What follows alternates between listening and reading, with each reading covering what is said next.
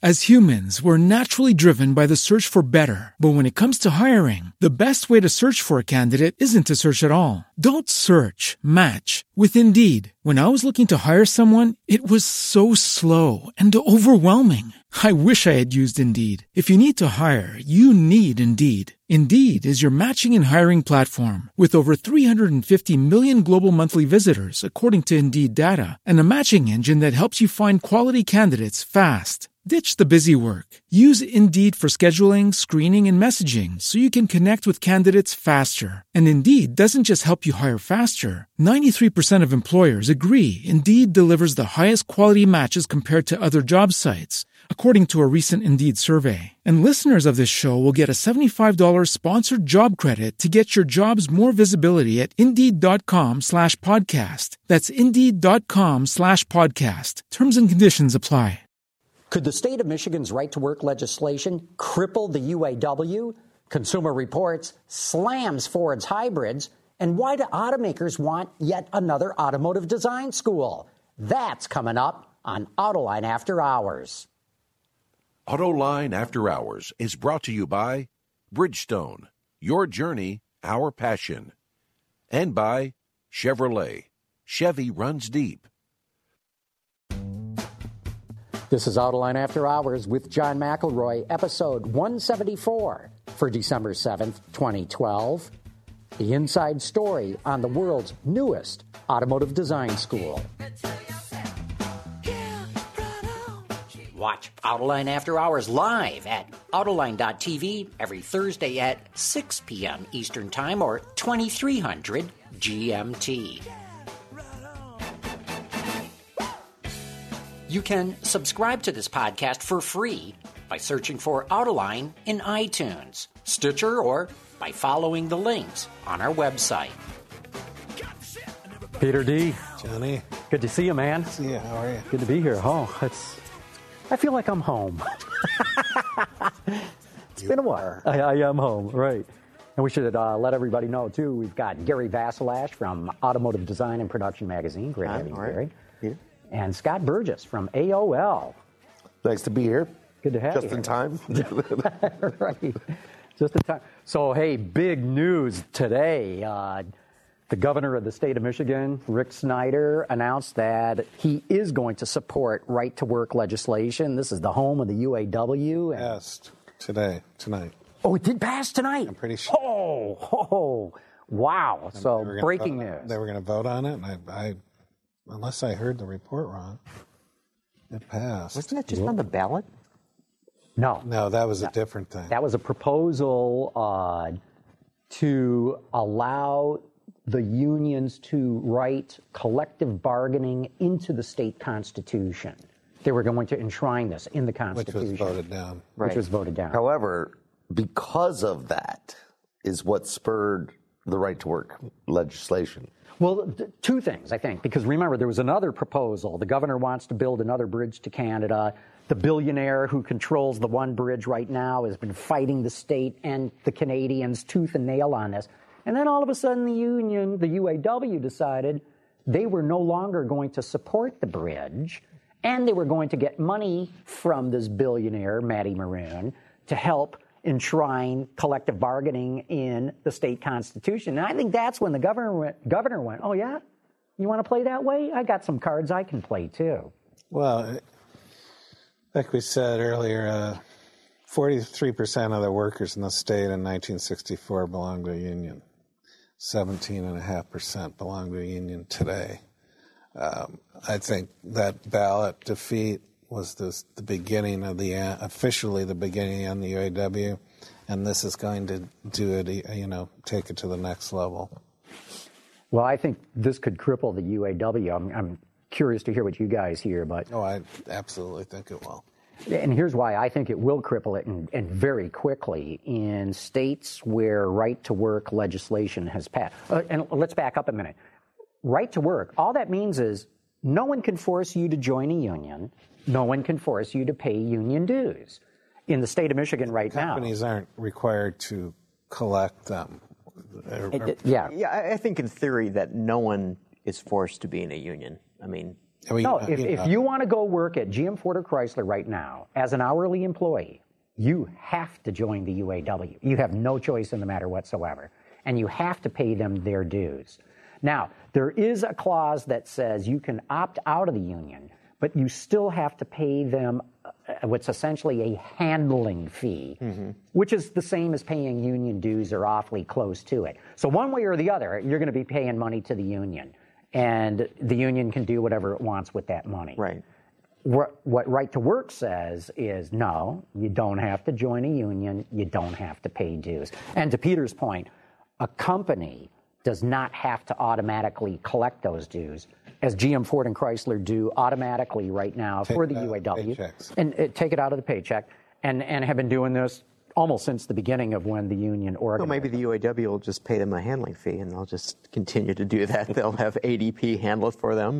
But here's the interesting thing, because we've seen a couple of states that were not right to work become right to work states, Wisconsin and Indiana.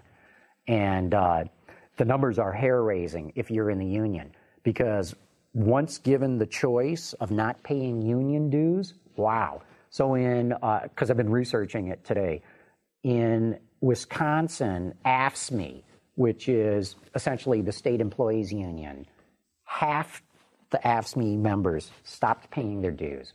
1/3 of the teachers stopped paying their union dues. In Indiana, 90% of the AFSCME people stopped paying their dues. So all I'm saying is, what do you think is going to happen with the average hourly worker in the UAW? I'll bet a significant chunk. I don't know what that's going to be. I don't know what significant means. How much are dues? Dues, it depends. 2%? What it generally works out to be is, if you're a normal line worker kind of guy, $60 a week or a month. If you're skilled trades, about $80 a month is my understanding of what it costs. But I think most people, and it's not going to be ideological, it's just going to be, hey, if I don't have to pay the money, I'm not going to pay the money. Yeah. And that's where I think the UAW gets instantly crippled. Well, I think if the UAW can make a strong case for its service to its membership, and I think that perhaps this is a situation whereby earlier in its history, that was a large part of its existence. And as time went on, it just sort of melted away to a certain degree. And I think that they're going to have to understand that if they bring relevance, that people will continue to pay.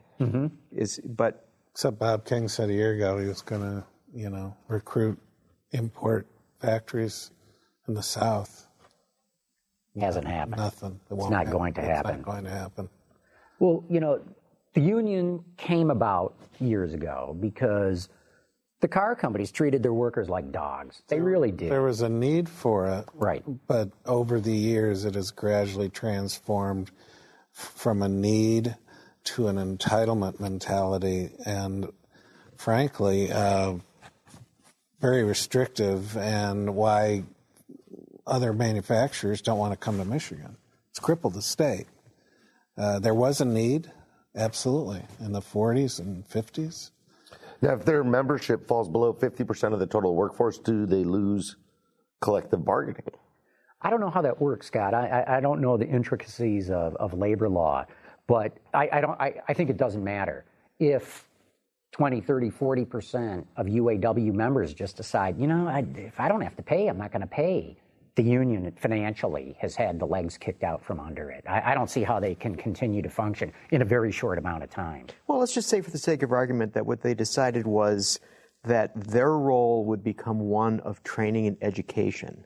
So workers would be able to advance in what they're doing. The workers would be able to take it, full advantage of the opportunities that exist out there. I mean, there are literally millions of jobs that are begging right now because people don't have the skills to do it. Where are people being trained today? I mean, there's no trade schools to speak of. So if the union were to take that role on, that people would be paying to further themselves, it would be a direct benefit to them. I mean, clearly it would change the dynamic of what they do, but let's face it. I mean, it doesn't matter what you do for a living, in 2012, you're doing something differently than you did 10 years ago. I mean, all of us are doing something different than we were then. So, I mean, it's this thing that they would have to just adjust with the times if they want to. No, I think you've got a brilliant solution there. But part of the problem for a lot of union members is what their union does besides just represent them in bargaining, i.e. being heavily involved in politics. And the UAW especially is, 100% pro-Democrat Party. And yet I know a lot of guys that work on the line and they're gun-owning, deer-hunting, beer-drinking, God-fearing, NASCAR-loving. I mean, they're not liberal Democrats is what I'm getting at, and they don't like what their union's doing. And some of them will actually stop paying their dues just because they object to what their money's going to. Mm-hmm. So this is why I think this is a dramatic development. And GM, Ford, and Chrysler, Ford put out a nice thing saying, hey, we've always worked with our union and we'll abide and respect. And Chrysler and GM didn't say a peep, nothing. So, I mean, I'm sure the car companies are going to try to sit this one out. Just let something else happen. They don't want to be involved in it. But this is going to have, I think, an instant impact on the domestic automakers. What does that say about a union if the law's passed, signed, and they instantly lose 25% of their members? I mean, to me, that suggests that maybe it was being forced on a lot of people to begin with, and people resented it. But they said, "Well, look, I'm getting a good job," but that also meant you had to know someone to get into the job, as opposed to being able to apply for it.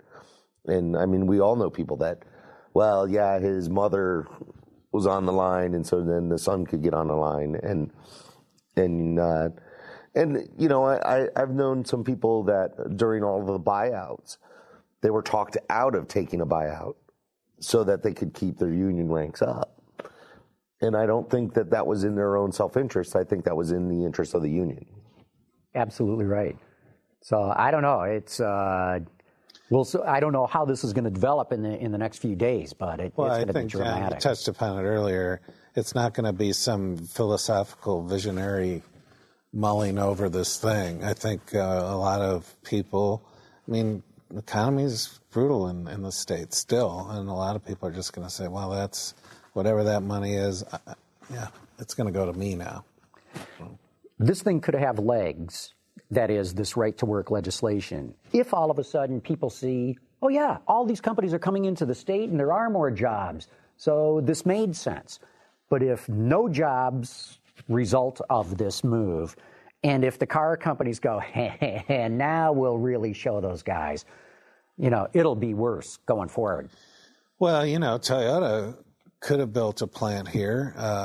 Hyundai, Kia, they could have built plants here, and I think Toyota wasn't it the last manufacturer gave 3 years ago serious consideration. And Toyota, which wants to be seen as an American company, this is why it's a NASCAR, this is why it does so many other things to be perceived as an American company, wanted to build an engine plant in the state of Michigan. They decided not to. And well, here's the backstory on it, because I know this pretty much firsthand. They sent the word out saying, if we were to come to the state of Michigan, would we have to have our workers represented by the union? And the word came back from the union through these channels, and that's what I know is the channels. And they said, oh, yeah, absolutely. Yeah, no way are we going to let Toyota come here and not organize the plant.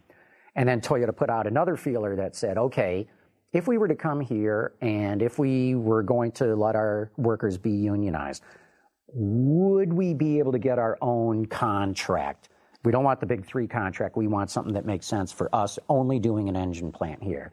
And the word came back from the UAW, screw that. You're going to have a UAW big three contract.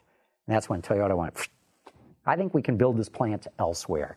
See, but that's interesting because they did it for Saturn. Remember, Saturn had a separate agreement that was not part of the GM. But the plant was in Tennessee. Right, but I'm just saying that exceptions were made under those circumstances. They were, but that Saturn agreement was not popular throughout the union. You had Don Eflin in the UAW, who is very much, I think, a visionary, very much somebody who wanted to work together with the car companies to grow the union base and was very willing to say, yeah, let's do a separate contract.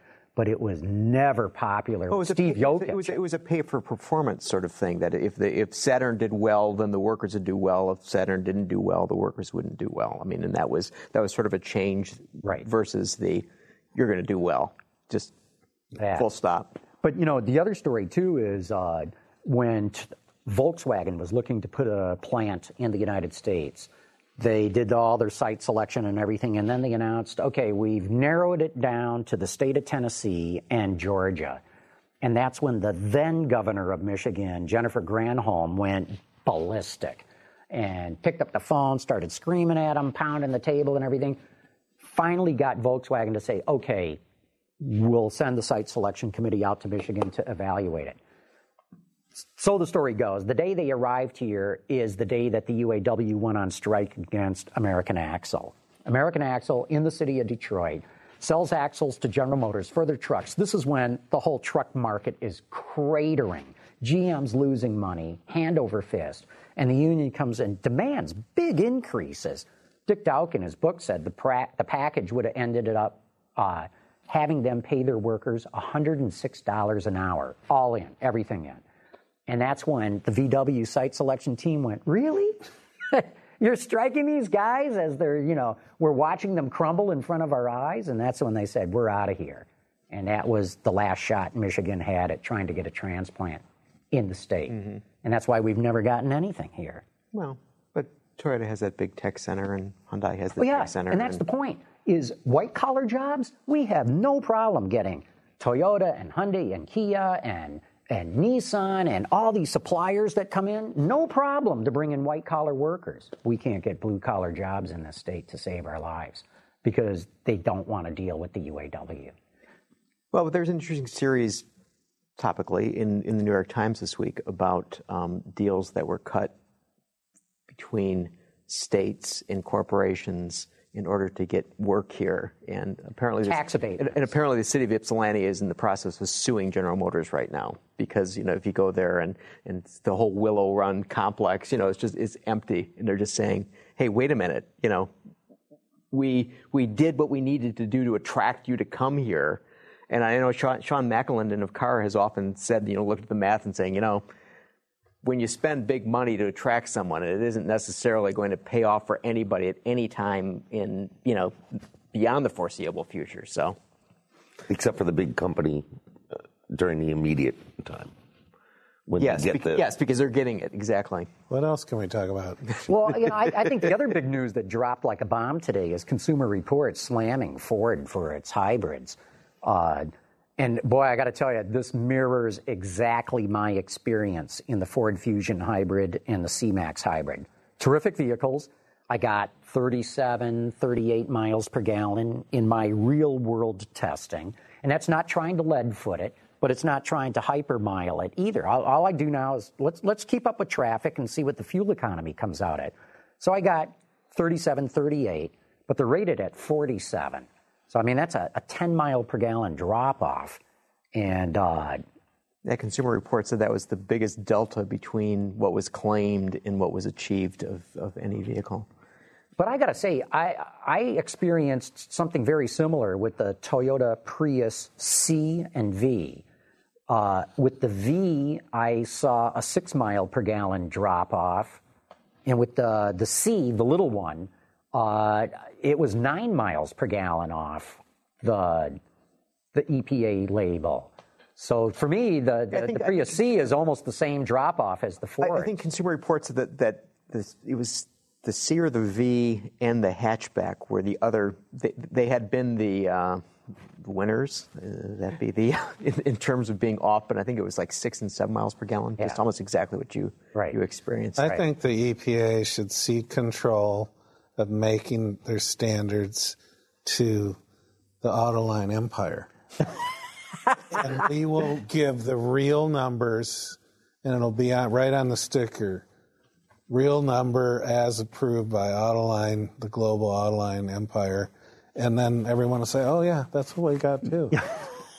Well, it was just what? It'd be real world. Yeah. It was what, 5 years? 2008 was when they changed all the EPA standards and said we're going to have real world numbers and and have car makers caught up so that they can they don't know how game the system. They don't know how to evaluate the hybrids. I don't think they do. I'm not sure, because the last generation Ford hybrid, the Fusion or the Escape, it nailed the numbers. I mean, nailed it. And the Prius sedan, not the C or the V, when I've driven that, it's nailed the numbers. I don't know if it's the latest generation or if the engineers are under enormous pressure to do whatever you got to do, get us the best number that you possibly can. I think this is going to be a big issue. And believe me, even though Consumer Reports came out and slammed Ford, it's bigger than Ford. And they were slamming specifically the powertrains, the hybrid powertrains. Right. And because for the most part, most car makers are pretty close to what, other than Hyundai, which was off. But the reason they're off is the big surprise that everybody has. Most fuel economy numbers tend to be pretty close. Except that, remember, earlier this year, very early in the year, Honda was sued for the Civic Hybrid, where people were not getting anywhere near what the label was, too. And that's why I'm saying this is more than a Ford issue. Mm-hmm. And I think what the engineers are doing are calibrating these things to the EPA test cycle, not necessarily to what people are going to encounter in the real world. So, yeah, legally you can say it gets 47 miles per gallon or 54, whatever the Prius C is. But you're not going to get that. You're not going to get within 10 miles to the gallon of that. Well, interestingly enough, the EPA official numbers for 2013 came out today. And you happen to have the list. And I happen to have the list right here in terms of the leaders. And in the large car category, the C-Max hybrid front-wheel drive, MPG combined, 47. So that was what they thought was going to be happening. I think the thing is though, to the point though that the engineers, they're measured by getting really good numbers, and if they have to tweak it, and you're not going to get that number, and I'm not going to get that number, and Scott's certainly not going to get that number. Yeah, it would never, close. Never. I mean, it's still like they get a star on their forehead for getting a high number, and if they were to have a real number, it wouldn't do so well. Right, it wouldn't do so well because, as you guys know, so many people shop online these days, and they line up cars one right next to the other. And if you don't have, in this case, the magic 47, ping, you're off the list. Right. So even though you may do the right thing and real world have better fuel economy than those who are claiming better stuff because of what the EPA says, it doesn't matter. You're off the list. You're not even being shopped. You're not considered. And that's why I think the engineers are under so much pressure to get the best number, whatever it takes. Do it legally, but whatever it takes. And now they're doing it legally, but the rest of us are never going to see that. What did they have in the 60s, long before any of this? Was it the Pure gasoline? They had a Pure fuel economy trials or something. Nobody cared, but... Yeah, and Shell did that for years, too. Yeah. And then they'd have these students show up in this little bullet-shaped thing that got 3,000 miles to the gallon. We'd all go, ooh, isn't that cool? And then forget it. Pure, that's way back. That's like in the mid-60s. Way back. Way back in the last century. A friend of mine, non-automotive, says, well, why don't they just take a gallon of gas, put it in a car, and see how far it goes? Yeah. I mean, one of the things that you run into is that the idea behind the test is that everybody is exactly the same on the test. And I think consumers look at it where, how many miles did I drive? How much gas did I put in to fill it up? And yeah, it's like mileage 101. You just say, I drove this far and it took this many gallons. Right. But then you get into, but did you go uphill or downhill? Was it freezing cold outside? Was it all city driving? Yeah, right. Did you go to the airport? And that's where, to your point, Scott, you're right. The EPA is trying to make this as scientific as possible. Well, when you look at how the EPA test is done, the acceleration has to be exactly within the certain limits. And, the guy drives it on the bar chart that goes across like this, and he keeps the needle right in the middle. And obviously you can game that system. I'm not saying that they did, but, I think we were joking about how maybe the different cars come with a GPS locator that if it knows it's at an EPA testing facility, it will instantly change all of its calibrations so that, it starts off in 6th gear and maximizes its fuel economy. But for a consumer, what happens when you game the system and you get that 47, because Consumer Reports is not the only group reporting that their C-Max numbers are low. Every time that consumer fills up the entire life of that car, they're disappointed. And I think that one of the things that diesel owners tend to do is that the diesel doesn't do as well on the EPA test. So they tend to get better mileage in real world driving than what the EPA says that it's getting. And so every time they fill up, they're like, hey, I beat the EPA. Hey. And they're getting really good fuel economy. Right. They're getting in the low 40s. Sometimes 47. Real world. Yeah, real world. No, but I'm saying put your foot into it. Beat the diesel, and you'll still get in the low 40s. Right. And diesels were meant to drive angry to begin with, just the way the engines are. But it's one where it does service, even if you can make the consideration list, but then somebody buys it, and then all they're going to do is complain that it never gets that fuel economy. Peter, what's the effect going to be on Ford's image because of this? I don't know. I don't have a quick answer for that. Given the consumer's general lack of attention to anything, I mean, look at Hyundai Kia. For the next 10 minutes, they'll be outraged. Yeah, exactly. I mean, in contemporary times, that's about it, 10 minutes.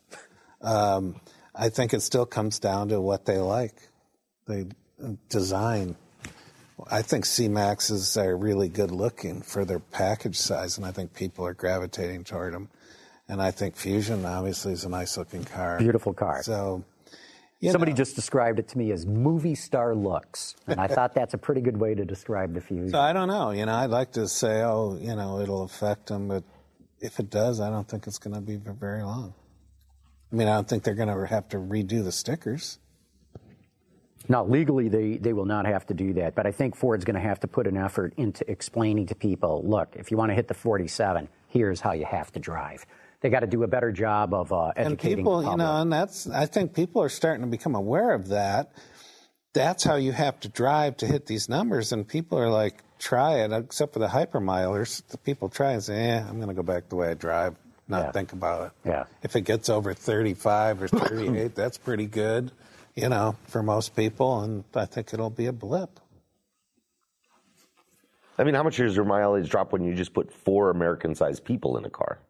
Yeah. I mean, 800 pounds, easy. Or where we live, when the high might be 17 degrees. Right.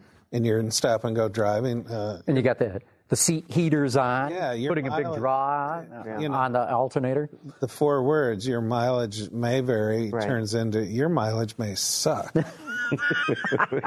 Up here in the frozen tundra, yeah.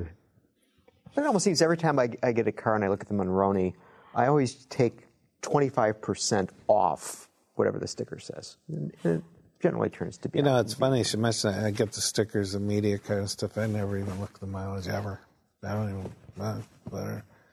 I'll fill it up. I do fill them up, and I'll know what the mileage is. But I might go back and look at the sticker. But I always check the trip indicator, the fuel economy gauge on the dashboard. I always zero it. I look at what it is to see what other people have gotten. Then I zero it out to see what I can get. Yeah. And sometimes I'll drive a few days normal, zero it out again, hypermile it, and/or really put my foot into it just to get a sense of it all. But I'm at the mercy of the gauge. I don't know how accurate these things are. Although it's interesting, I was just talking to Chubba Chetta about this very topic, and he told me in BMWs, you got to read the manual, but there's a way of going in and calibrating your fuel economy gauge to more match your real world so that any error in the gauge, you can make it a whole lot more accurate. Now, I'd never heard about that before. Well, if you want to make sure a consumer never sees it, put it in the owner's manual. I mean, That's right. Well, why would you read those things? God, they're like 350 pages. Most of them are legal statements as well. No, you know, you're right. That's all they are. Please do not operate vehicle if blind. Please do not. I mean, they have to cover everything. And mileage is one of those things where I think that a savvy consumer knows that these are almost always best case scenarios, these mileage. Some people may get a little bit better, but really, this is about as good as you're ever going to get in this car. And I don't know how much they hold it against it when they don't. And, you know, and I've always believed that, like, with diesel owners, when you're talking to them about their mileage, just subtract about 8 miles from what they say they get. Hybrid owners, you have to subtract about 10 to 12 miles. To get to the truth. To get to the real mileage that they're getting. And what about Hemi owners? Hemi owners, you have to add a couple of miles. But, you know, I mean, it's certainly something that people talk about a lot more. I mean, 20 years ago, nobody was bragging about the mileage because you didn't care. And now it seems to be one of those things. Look how green I am. I can get this fantastic mileage. Yeah. Well, hey, why don't we take a quick break? We've got Keith Nagara coming in from Lawrence Technological University. Got an interesting story to tell. And Ben, let's go to a commercial break and give a shout out to our friends at Bridgestone. Keith Nagara from Lawrence Technological University. And here, why don't you got your mic not quite right there. Okay. And I'll get it right for you. There you go. Great, thanks, John. So, give us your title. So, I'm the director of the Transportation and Industrial Design Programs. At Lawrence Technological University. At Lawrence Technological University. So there's 4 colleges there. There's College of Engineering, Arts and Science, College of Management, and of course the college that I'm housed under is the College of Architecture and Design. Is it new, the design function for automobiles? There's an interesting story there, as a matter of fact. Of course. So Henry, that's why we've got you here. So Henry Ford, back in 1932, was so far advanced in his manufacturing and engineering that the colleges, universities were not keeping up with the education. So he asked 2 brothers, George and Russell Lawrence, to start up a university and to develop a curriculum of what his needs were because he was so advanced. I never knew this. And I've driven by that school all my life, and I never knew that background. And that's one of the things that I always promote is the legacy of the university. And another really good point about the university is that where it was born was no other place than the Highland Park Moving Assembly Plant. So the fact that the university associated being requested by Henry Ford and started at the Highland Park Moving Assembly Plant makes it synonymous with being the most historic or most connected with the automotive industry than any other school. So what happened? I mean, why did Lawrence Tech become not associated with the auto industry in a way that we would think, say, CCS is? Oh, very much. So what happened was when the school started, they adopted more of an engineering approach to what Henry Ford needed. And over time, the College of Architecture then was born. So one after another, the colleges were born. I think the school had more of a focus on the technical side at the request of Henry Ford. And they never really started up there was always lots of talk about starting up a transportation design program. And that didn't happen till about 2005 when I was recruited by industry, and Bob Lutz asked our president at the time, Dr. Walker, have you considered starting up a transportation design program because we're hiring graduates from these other design schools. We're paying them now a salary and having to re-educate them on engineering because they haven't been responding to integrating more engineering, more manufacturing into the curriculum. In other words, they're very good at art and drawing and doing styling, maybe, but not the engineering background to it. Exactly. And so the designers end up getting that background and that experience and knowledge base from working. And what they wanted to do was accelerate it. So a lot of industry executives had that vision and knew that things had to change in order for them to be more efficient. But why didn't they go to CCS in Detroit or Art Center in Pasadena, California, and say, hey, guys, why don't you put these kids through some engineering classes? I can't speak for those schools, but from my understanding when I was recruited is that the industry did ask those schools to integrate more engineering into their curriculums. And if you look at the schools and their background, they're basically a design and art school. They're not an engineering school.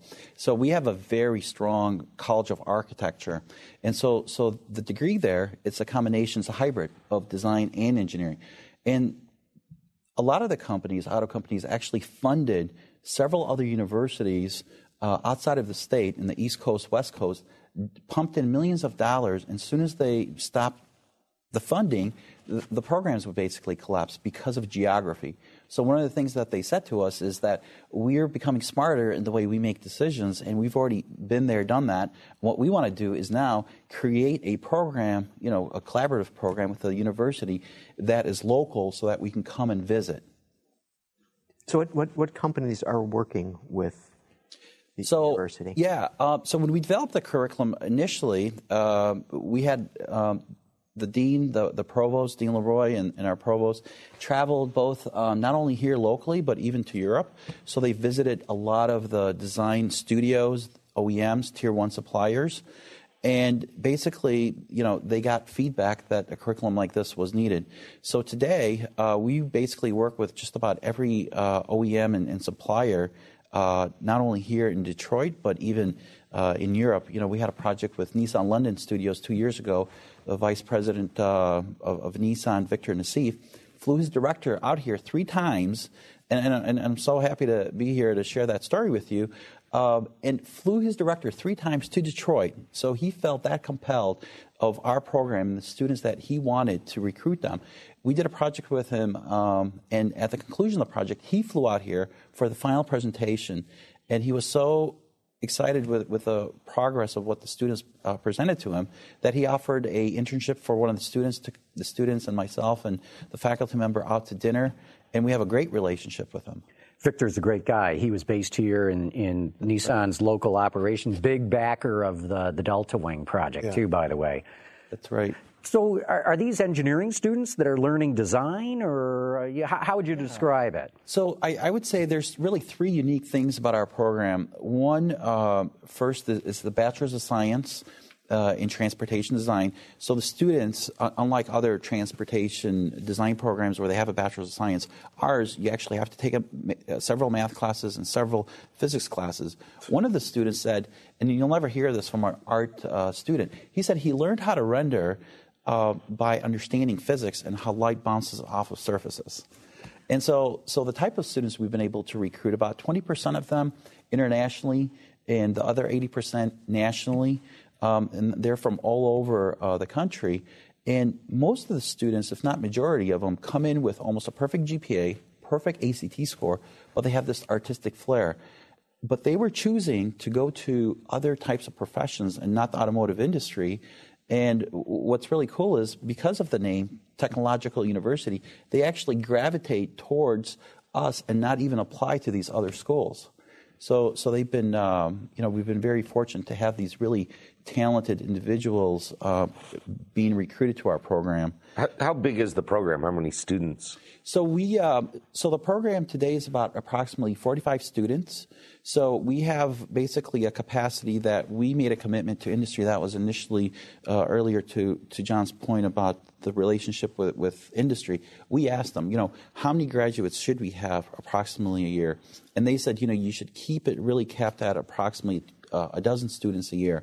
And so we have that requirement in terms of a portfolio and a GPA requirement. So we will not admit students in order to hit our 12 students number. So the first graduating class, we basically had 4 students.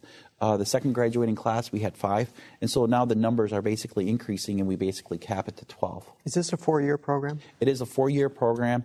I'd like to say, although it's a bachelor's degree, really it's so intense that the caliber of the type of students in terms of what they put out by their sophomore year, they might as well have gotten their bachelor's degree by the time they hit their sophomore year, at the end of their sophomore year. They produce their own CAD models. We have CATIA integrated into the program and a lot of other CAD softwares and visualization like DeltaGen, RTT, where they simulate videos.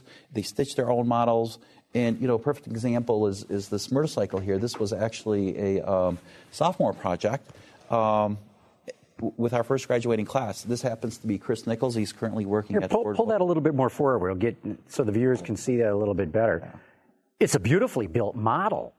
That's what blows me away. These students can just make terrific looking stuff. They are, and one of the things that really inspires the students, the fact that besides myself and another full-time faculty instructor for our industrial design, we're the single two full-time instructors, so all of our instructors, from designers to engineers, come from industry. So our program basically runs in the evening. So where is he now, Chris Nichols? So Chris actually interned at Chrysler at the end of his junior year. His senior year, he interned at Volkswagen Germany. So he had all of his expenses paid to go interview at the time with Volkswagen. So they loved him, and they brought him in. So he interned at Volkswagen for 6 months. And at the conclusion of his internship, he landed at Ford Motor Company in Dearborn today. Which has got to really piss Chrysler and Volkswagen off. Yeah. But whatever it takes, I suppose. Keith, tell me this, though. Okay, we got CCS cranking out students. We got Art Center cranking out students. There's, the Royal School of Design in London, right? And then there's other industrial design schools.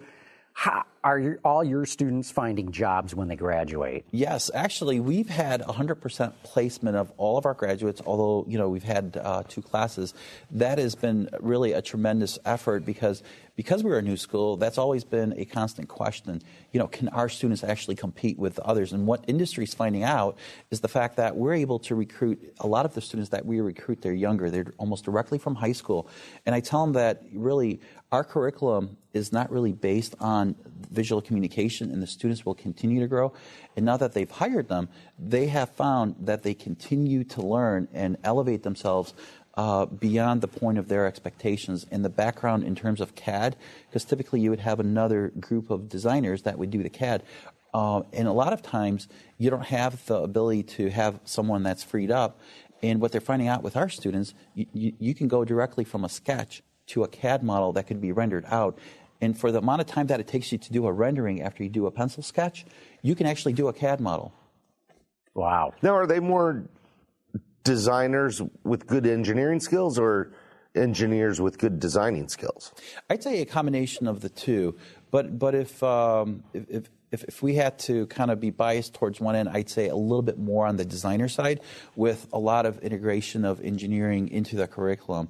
But Colin, several of the students, though, because of their IQ and they come in with this really high GPA, one of the things that we've been able to differentiate ourselves is this technology and the engineering, the manufacturing, and the CAD. And we're actually moving the envelope now to even beyond building physical models, where we're beginning to develop augmented reality types of models. Explain what that means. So augmented reality is basically having you probably maybe seen the McLaren drawing where it's just a map, and then if you were to put your iPhone, if you turned it on, you can actually visually see, instead of just a flat drawing, a 3D model of it. So you're actually viewing something versus having glasses. So it's a 3D virtual model. And one of the things that I always had a vision for was just like you saw Star Wars and you have this hologram. It's sort of like a 3D type of hologram, but it completely rendered out in 3D and be able to view it in different directions.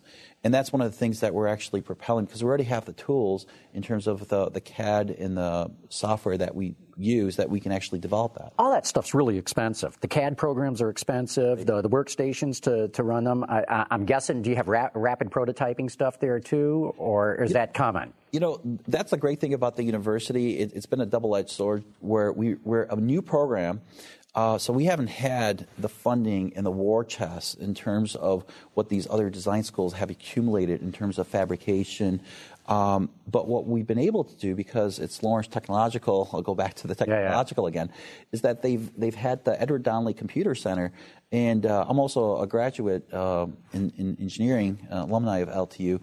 They've always had a very, very strong computer program at the university. So we're the single university that I know of around the globe that issues university laptops that have the hardware software requirements. They're fully imaged with all of the software loaded onto it. And so with those software, we're actually able to do what you're talking about. We don't necessarily have the machine shops or the equipment that these other design schools have, but what we're able to do is do it digitally. And then what we do, because we simulate a studio environment, we have sponsored projects within our program. So freshman year through senior year, they're all sponsored projects. We basically collaborate with the companies to either help us fund the fabrication of them, or they do some in-kind where if they have the 3D printers, they print them for us. Gotcha. So, yeah, that's what I was getting at. So would Dassault Systems, which does CATIA or RTT, or are they just like giving you this stuff, or how does that work? No, I guess they don't give it to you. Well, no. It's been a really great relationship with them with Dassault Systems. It's been basically we're kind of piloting. We're currently using CATIA V5 and we're piloting V6 for industry. So we're becoming the test bed for them. With Delta Gen, has been a really great relationship because when we started the program, we didn't have the fabrication equipment or the tools, and when we discovered their product, one of the things that we did quickly is to create animation videos, and hopefully maybe before we end tonight, we'll be able to play one of the videos. Well, let's go to that now. Ben, I know you were running some of it, but let's go back to one of the videos that we got, and Keith, maybe you can narrate this for us. Oh, absolutely.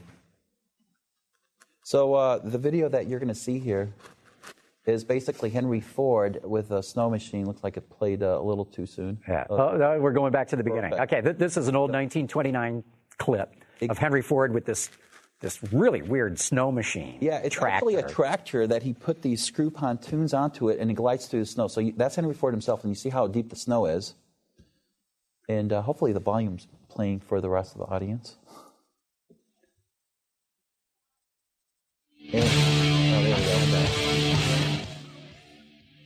And we did a modern interpretation of Henry Ford's Sidewinder. We called it the designer, Jason Falinsky, called it the Sidewinder. So where Henry Ford basically used it for year-round logging up north to pull lumber, Jason wanted to create more of a recreational vehicle. So the vehicle can go through snow, sand, water. But the point really is here how beautiful a CAD model it is and how well animated this all is. Exactly. And we have a physical model. Unfortunately, I was kind of limited on time, but maybe next time we can actually have maybe Jason sit out here and talk about the Sidewinder. And we have a physical model of it, which is just breathtaking. A physical model of that. Physical model of that. So there's a great story there, too. Mm-hmm. Actually, Jason found that video and showed it to me, and he said, what do you think about that? I said, that's going to be a really challenging project to do, to create something that is really advanced and inspirational. And he was just really determined. And one of his classmates, they were working together. So he started something, and he kept going into the future where it looked like an Avatar, Star Wars type of pod racer. Jason stayed a little bit more true to the essence of it. I'm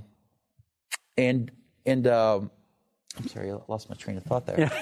Is there still going to be snow in 2065? Yeah, it's melting, all the glaciers. Right. But fabricating, you're actually fabricating the physical model. So we didn't have a company sponsoring the project at the time. So because the concepts were really cool, I figured Ford can't say no to this. So I had a meeting with Doug Gafka and Maury Callum, and I said, hey, what do you think about this? And I'd like to produce them, but I would need your help, and we would show them at the Detroit Auto Show. And Maury looked at it and said, absolutely. And so we had them fabricated, and Ford also helped paint some of them.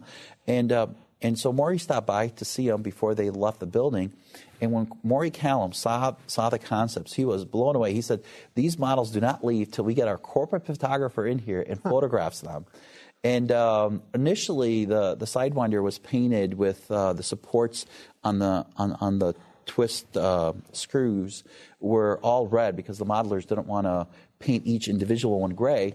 So when we got it back, Jason was determined to basically go in with a brush and paint them 3 times each individual piece. Wow. I was curious, where are the students coming from? Are they coming from Michigan or from Detroit? Are they coming from all over the world? We have a very small population of them, approximately about 20-25 that are local, and about another, I would say 50% nationally, and another 20% or so that are international. So we have students from basically Korea, China, Ethiopia, Slovenia.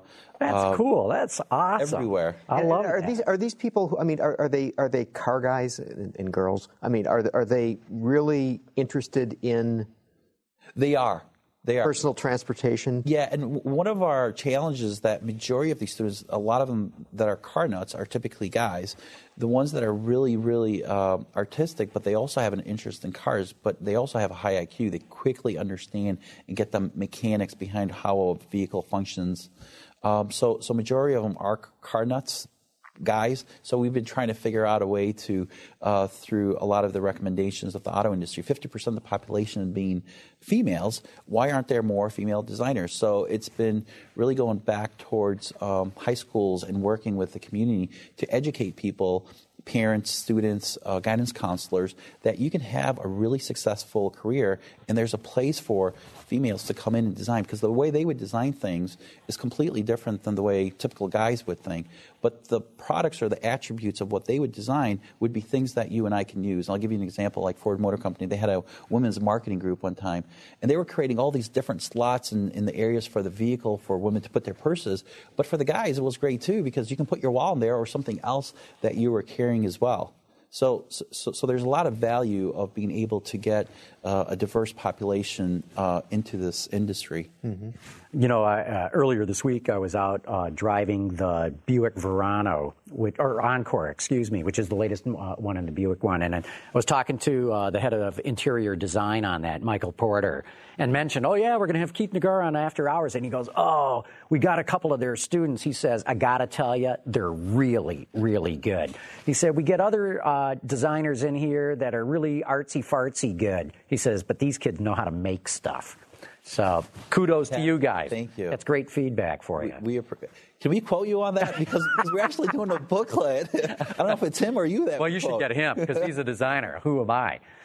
Hey, let's take another quick commercial break here and then get to rapid fire. So, Ben, let's give a shout out to our friends at Chevrolet.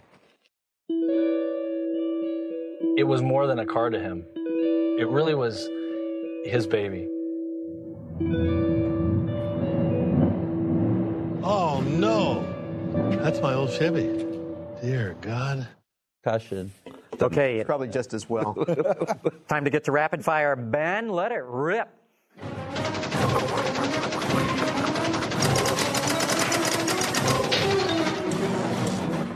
like to do music. Blew it up real good. Yeah, blew it up real good. Okay, Keith, George from Brooklyn wants to know, what country do most of the international students come from? Has China influenced the program? No, actually, we haven't had a single country outside of the U.S. influence our program. We have one Korean, one student from China. We have one from Europe, from Slovenia. You said Ethiopia, too. Ethiopia. That blows me away. Yeah, and so we don't have one country dominating the program like a lot of the other design schools. Okay, Peter, we got a couple of for you here. Swivel Bucket Seat says, what's your impression or critique of the Fiat 500 topless ad, the Abarth Scorpion and bikini model? Yeah, I think it's all right. I think Olivia, I'm a genius, just asked me, Francois, is just doing his calculating bit to get attention, and I'm sure it'll work for some segment of the demographic out there. I don't think that the Scorpion can actually cut through a bikini top, though. No. What do you guys think of? Kind of risque for Fiat, no? I like what they're doing with it, and, it's nice to see somebody take some risks with a commercial. They used Charlie Sheen already, so, the heck. Yeah. I guess the bottom line is the Fiat 500 sales are up a lot, so that's pretty good. Okay, Jay Cujo wants to know, Peter, question about the Chevy SS. Wouldn't it be cool if every year they offered a paint color unique to one of their NASCAR teams, i.e., if Jeff Gordon won the Cup, you could get Jeff Gordon's Special Edition? Yeah, it would be cool, but, they haven't shown the production car yet. They're going to do that in Detroit. But, yeah, they should get crazy with the SS, because the only reason it exists is for NASCAR, but the rear-wheel drive driving enthusiasts out there. Okay, Rum and Coke has got more of a comment than a question. He says, you cannot blame the OEMs for working the system they're given. If the EPA has a test which generates unrealistic numbers, then blame the EPA. We're not blaming the OEMs. I'm not blaming the OEMs. I think I am. I think... we could just get rid of the EPA, NHTSA, and DOT. I would like that very much. And I would have no issue. I would like that very much. One day. Yeah. Someday. But then we'd be controlled by the IIHS. And I don't we only have like 18 days left. That would right? do you any better. Well, here's a good question. Should Chrysler be concerned about slow sales for the Dart right now? Yes, they should be. See, that surprises me a lot. Yeah, it surprised me. It's a good car. I've commented of their ads. I thought the ad for the Dart, the launch, the 60, was a brilliant commercial. I think it's a nice car, although they don't let me drive Chryslers. That's fine. But I'm kind of surprised, because I think it looks good on the road. And what I wonder is if, sales dropped about 1,000 units. I think they did 5,000 and change 2 months ago. Last month they did 4,000 and change. Gained momentum. Well, but what I'm wondering is, 2 months ago, did they have a big fleet sale order or several big fleet sale orders? And we all went, whoa, look at this, thing's going up. And now the fleet sales aren't there. I don't know. I'm not, to me, it's a little too early. If they don't post some good numbers this month, then I'm with you guys. But I'm willing to give them till the end of this month to see what's going on.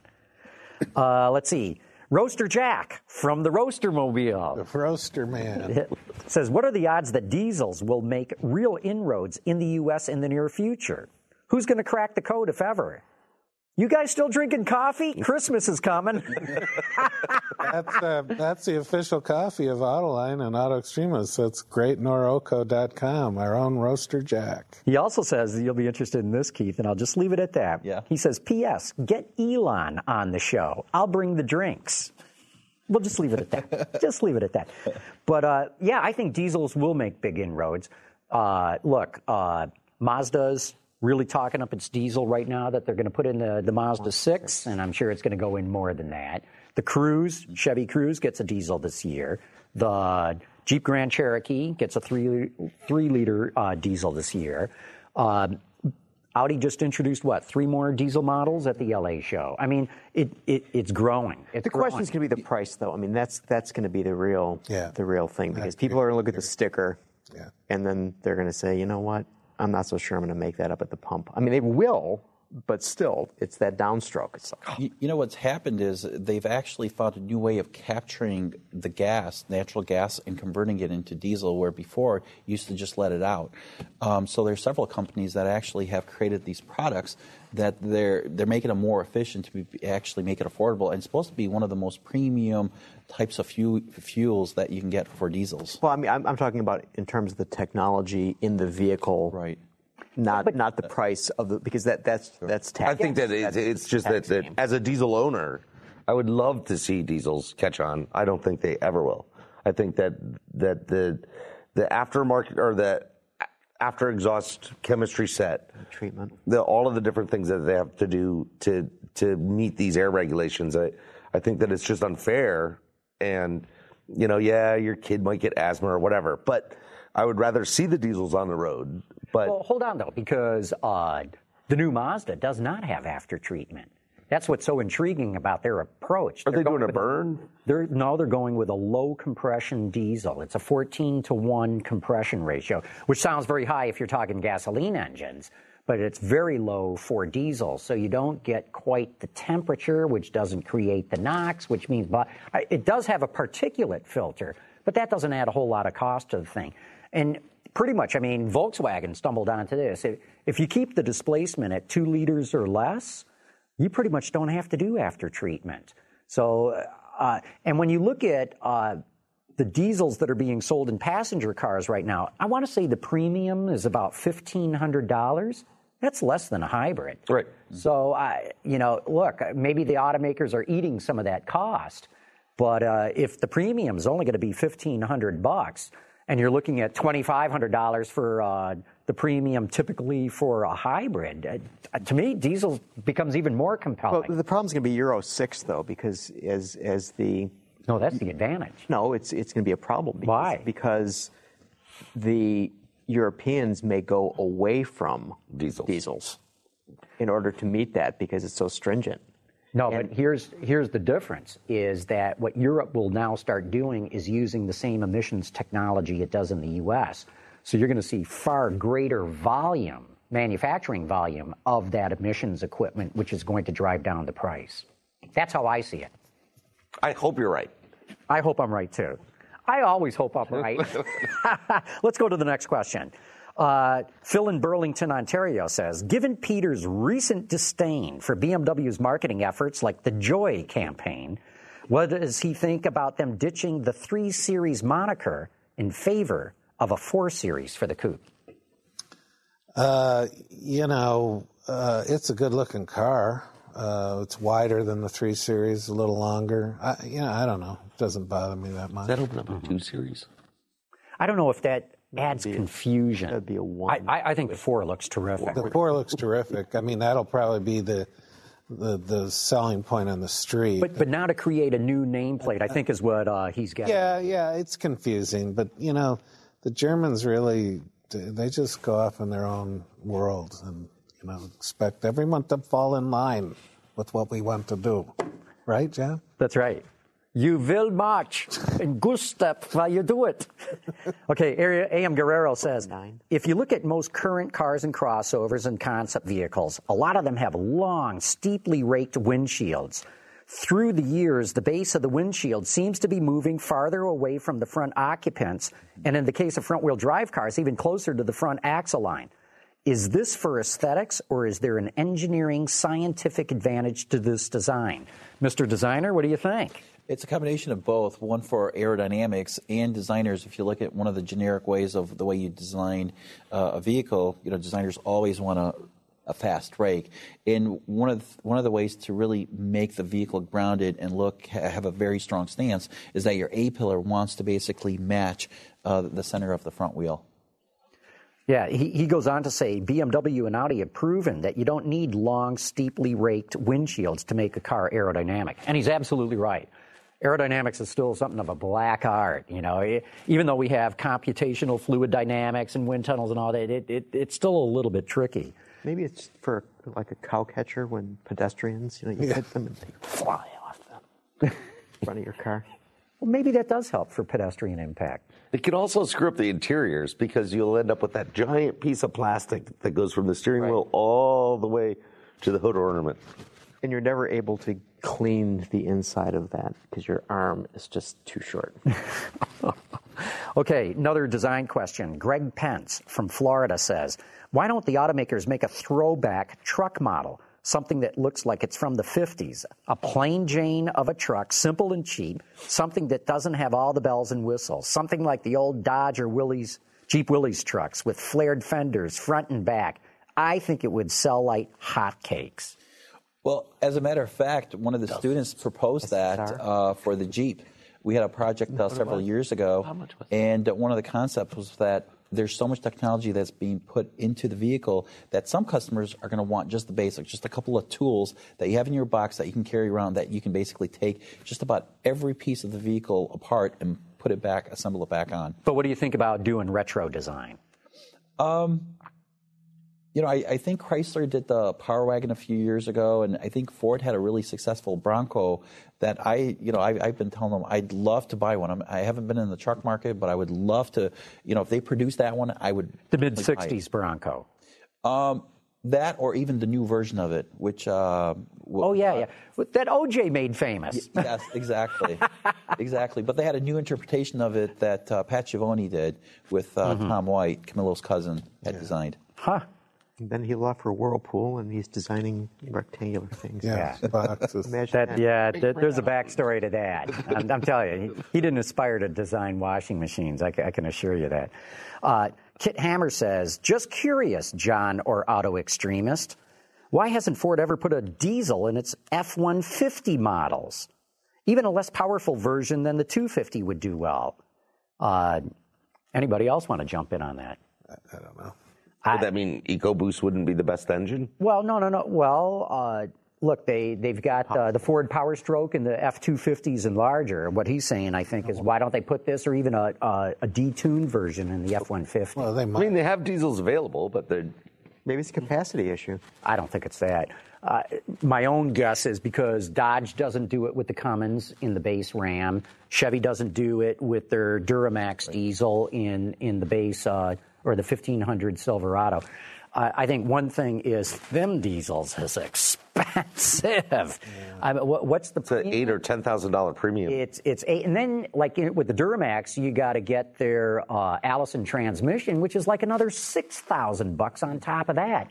So I think it's got to do with it's way more engine than the light full-size pickups would take, and it adds a tremendous amount of cost.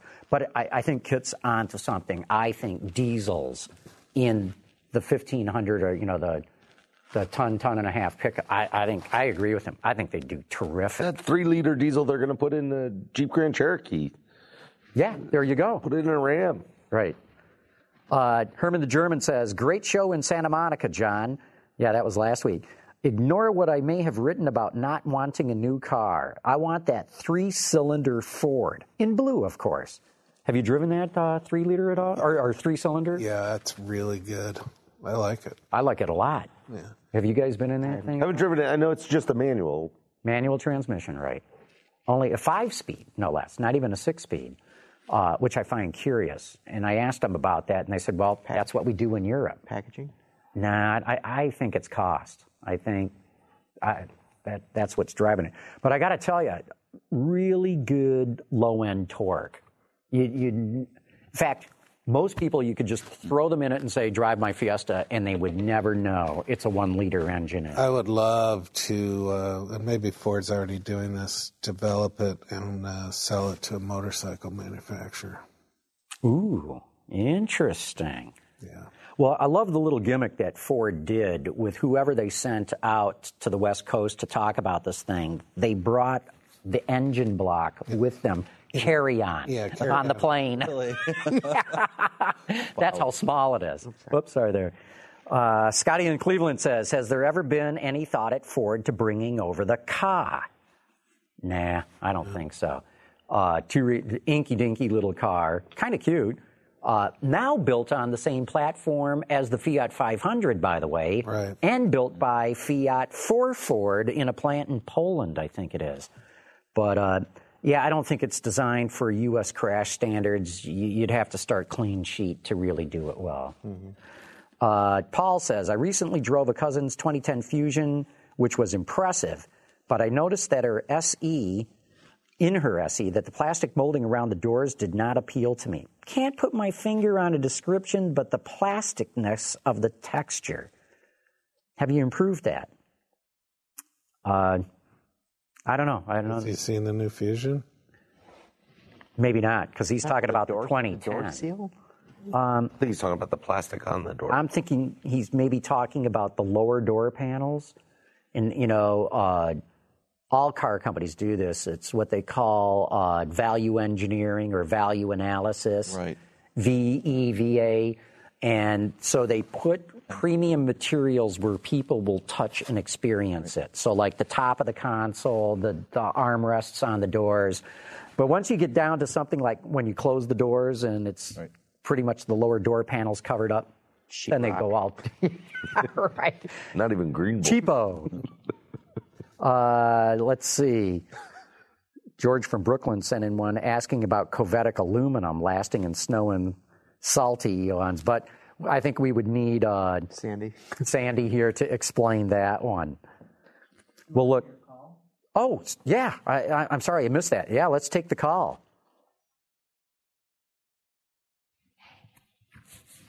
Hi, this is Jeff W. from Albany, New York.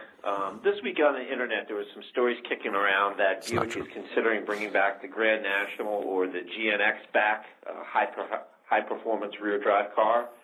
I just want to get the panel's thoughts. Good idea, bad idea, or more proof that GM still has no idea what to do with Buick. Thanks. You just had a thing on Buick today in Online Daily. Yeah, we did. On Buick is actually doing pretty good. They're doing a brilliant job of conquesting. Something like 43% of everybody buying a Buick right now is coming out of a non-General Motors product. And they're the only brand that's lowered their average age for the last 5 years running. So they're doing some good things there. But as to bringing back the Grand National, the GNX, I don't see it happening. And personally, I don't think it's the right thing for them to do. No, it isn't. Not that brand. No. In fact, even if you go back, and I know people love that car, it was the wrong car for Buick even back then. I thought it was interesting. I seem to recall that the sales numbers for the Regal have gone way down, and I don't understand that. I mean, Buick's doing really well with its crossovers. I mean, that's where it's getting lots of its traction. But you look at that Regal, designed nicely, looks good, nicely equipped, and maybe seems to be taking off. Is Verano stealing sales? I would bet the Verano's stealing sales, and then people look, the deals on the LaCrosse are pretty good, so maybe they just stumble up. The Verano's really nice, and with the turbo, it's really nice. It's a car that you go, wow, it's luxurious and it's really quiet, which is one of the things that you don't get from the Cruze on the Chevy side. Yeah. I mean, we've seen this at Cadillac. The ATS has stolen a lot of sales away from the CTS. Yeah. And it's not like there's anything wrong with the CTS. It's just, it's been out in the market a while, and here's this hot new car, and the dealers are trying to steer everyone into that. So I don't know. That's a good question, Gary. What's going on with the Regal? My first inclination, though, is Verano is stealing sales. Well, hey, guys, we're past our normal time here. It's probably a good time to wrap this up. But Keith Negara, thanks so much for coming in. Very interesting to learn about a new design school. Well, thank you for being here, and hopefully we'll see you at the main event with your... Oh, explain what the main event is. Oh, so the main event is actually an acronym, MAIN event, Motor City Auto Industry Night. So we basically launched the North America International Auto Show, and we typically have it on a Sunday prior to Monday's kickoff of the preview week. And so it was really designed to highlight the city and the professionals in the automotive industry. So it's a big bash. Exactly. And we showcase innovations. We also have 3 prestigious awards that we give out, 2 to industry and 1 to a student. And we have international guests. We typically have major number of media internationally that come in for the auto show that attend our event. And hopefully we'll have both of you there at your show. Love to do that. So, Scott Burgess, thanks for stopping by. Thank you for having me. Sorry, I was right on the last minute arrival. And Gary Vasilash, great having you too. John. And hey, shout out to our friends at Katz's, the deli in New York. They just sent us another care package just in time for the holidays. We love you guys. That stuff is so good. Oh, my God, their pastrami is just to die for. So thanks again for the care package. And join us next week. We're going to have John Norton from Borg Warner, who is their racing guy. And Borg is committed to motor racing, and that could be a pretty interesting discussion. Yeah, ever heard of the Borg Warner Trophy to win the Indianapolis 500? You got Is he bringing it? Maybe he'll bring a baby Borg. Can you drink out of it or anything? No, the baby Borg is what they give to the winner at the Detroit Auto Show. Yeah. So let's tell him to bring him. Yeah, a baby Dario Borg. Franchitti will accept his baby Borg. The cyborg. One of the days. Resistance is futile. Okay, and with that, let's wrap it up. Thanks, everybody, for having tuned in. AutoLine After Hours is brought to you by Bridgestone, your journey, our passion. And by Chevrolet, Chevy runs deep. Visit our website, Autoline.tv, where you can watch us live Thursday nights at 6 p.m. Eastern. Get your daily news fix with Autoline Daily and in-depth analysis and interviews with Autoline This Week. There's all that and much more at Autoline.tv.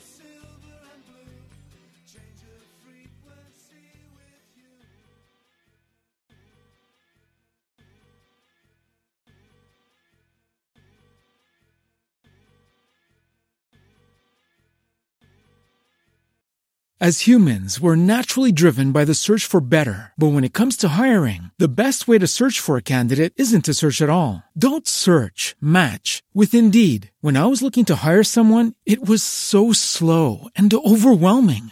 I wish I had used Indeed. If you need to hire, you need Indeed. Indeed is your matching and hiring platform with over 350 million global monthly visitors, according to Indeed data, and a matching engine that helps you find quality candidates fast. Ditch the busy work. Use Indeed for scheduling, screening, and messaging so you can connect with candidates faster. And Indeed doesn't just help you hire faster. 93% of employers agree Indeed delivers the highest quality matches compared to other job sites, according to a recent Indeed survey. And listeners of this show will get a $75 sponsored job credit to get your jobs more visibility at Indeed.com/podcast. That's Indeed.com/podcast. Terms and conditions apply. Every day, we rise, challenging ourselves to work for what we believe in. At U.S. Border Patrol, protecting our borders is more than a job. It's a calling. Agents answer the call, working together to keep our country and communities safe. If you're ready for a new mission, join U.S. Border Patrol and go beyond. Learn more at cbp.gov/careers.